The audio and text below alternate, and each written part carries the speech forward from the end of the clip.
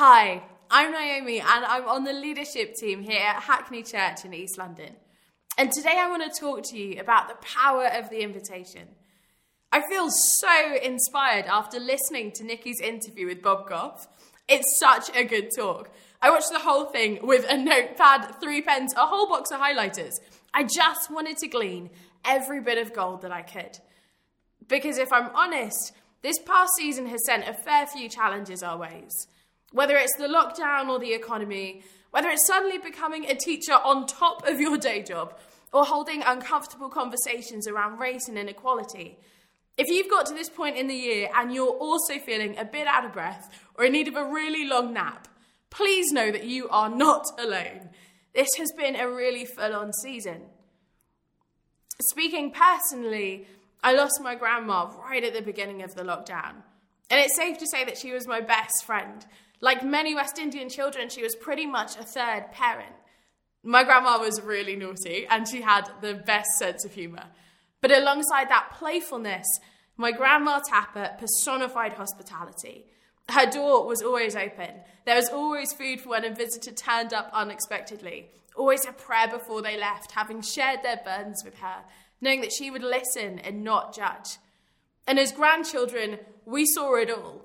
Single mothers, recovering addicts, adults with additional needs. Everyone was welcome at her table. And everyone knew that Grandma Tapper would talk with you and cuddle you and pray for you.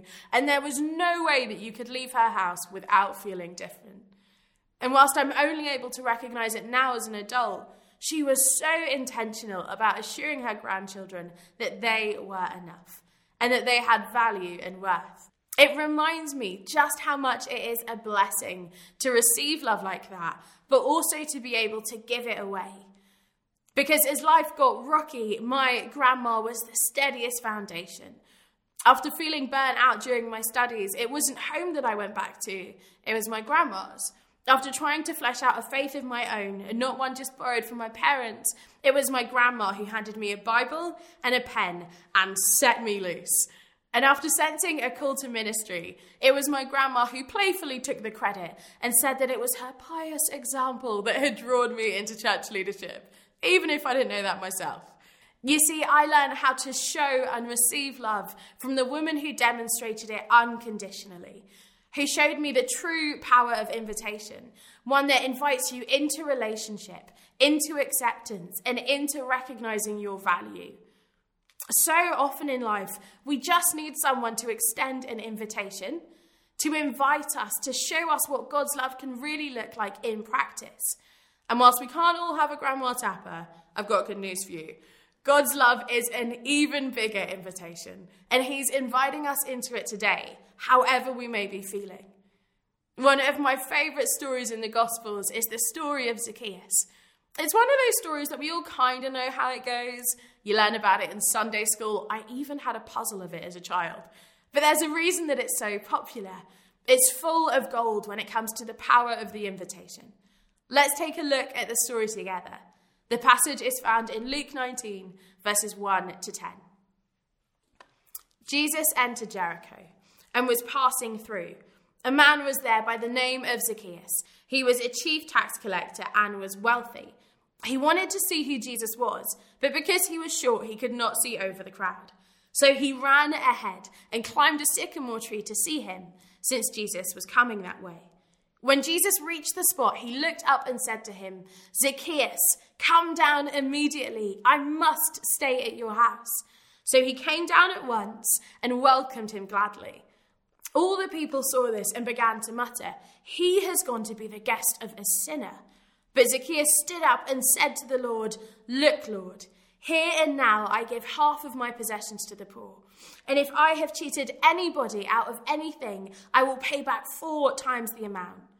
Jesus said to him, "Today salvation has come to this house, because this man too is a son of Abraham.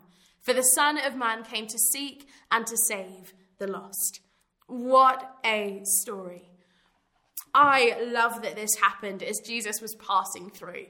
That this wasn't something on the schedule or the agenda, but that he slowed down enough to notice someone who'd been shunned and was an outcast. Now, I don't know what your first reaction to Zacchaeus might have been, but mine definitely wouldn't have been hospitality. I feel like I would have been much quicker to judge than to break bread with this wealthy tax collector. But that's where I love Jesus. You see, Zacchaeus, or Zacchaeus, means pure and innocent in Hebrew. And yet he'd managed to fall so far from the person that God had made him to be. But rather than condemnation, what Zacchaeus needed was for someone to demonstrate love to him. For someone to see through the cracks, through the bad habits, and through those bad actions, straight to the heart of who he had been made to be. So as Jesus called out to him, inviting him into relationship, he also called out the gold within him. For he could see who Zacchaeus was and all that he was capable of. And in that moment, Zacchaeus' true identity and purpose were catalyzed as this man who had been bound by money and greed was liberated to give it all away for the service of others. We might feel like Zacchaeus, like our pasts have made us unworthy, or that they're a bit complicated, to say the least. But God is calling you into relationship with him. And he's asking whether you'll invite others in too, whether you'll be inclusive. Because that's what love does.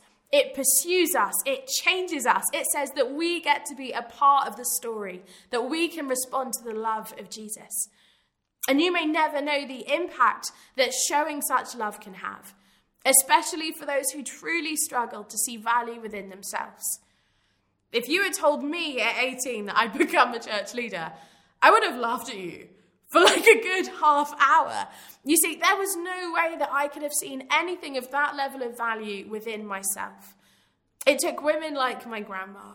It took being in church community and around healthy leaders. And ultimately, it took the goodness of God working through relationship and through the Spirit for me to even get to a place where I could accept this calling. In the example that those people gave me, in their affection and their warmth, and ultimately their invitation, propelled me into a life of faith and into imagining what ministry could look like, and where it was so vital that we see those around us and point them to the person of Jesus. That we point them to the one who repairs, to the one who restores, to the one who says, I must have dinner with you. I want your time and your company. Wherever you are watching this from, I wonder who might be right in front of you that really needs to be seen. Who have you accidentally overlooked because that outer shell was a bit rough around the edges, or because their demographic seemed so different from yours? When Jesus looked at Zacchaeus, he saw the true heart within, the desire to glimpse something of God, the willingness to look a fool and climb a tree just to be able to observe God. And as Jesus' invitation began to strip away the shame and stigma of his past, he was empowered to shrug off the old and pick up the new. You see, he wanted to participate. He wanted to help. His heart was completely transformed. When we invite people into our lives, we are inviting them to come along on this journey of faith with us, to learn about Jesus together. If you're new to Christianity, I'd love to encourage you to try Alpha. It's all about having a space to ask the big questions in life. Because when we grasp hold of this invitation, when we offer it to others, everything changes. History gets rewritten, chains get broken, the world is turned upside down as people encounter a love so radical that all they can do is give everything away. There is no doubt in my mind that you can have a lasting impact on the world around you, that you can make a difference. And I believe that today Jesus is calling your name and inviting you onto the greatest adventure of your life. Seize it. It will be the best thing that you ever do. Amen? Amen.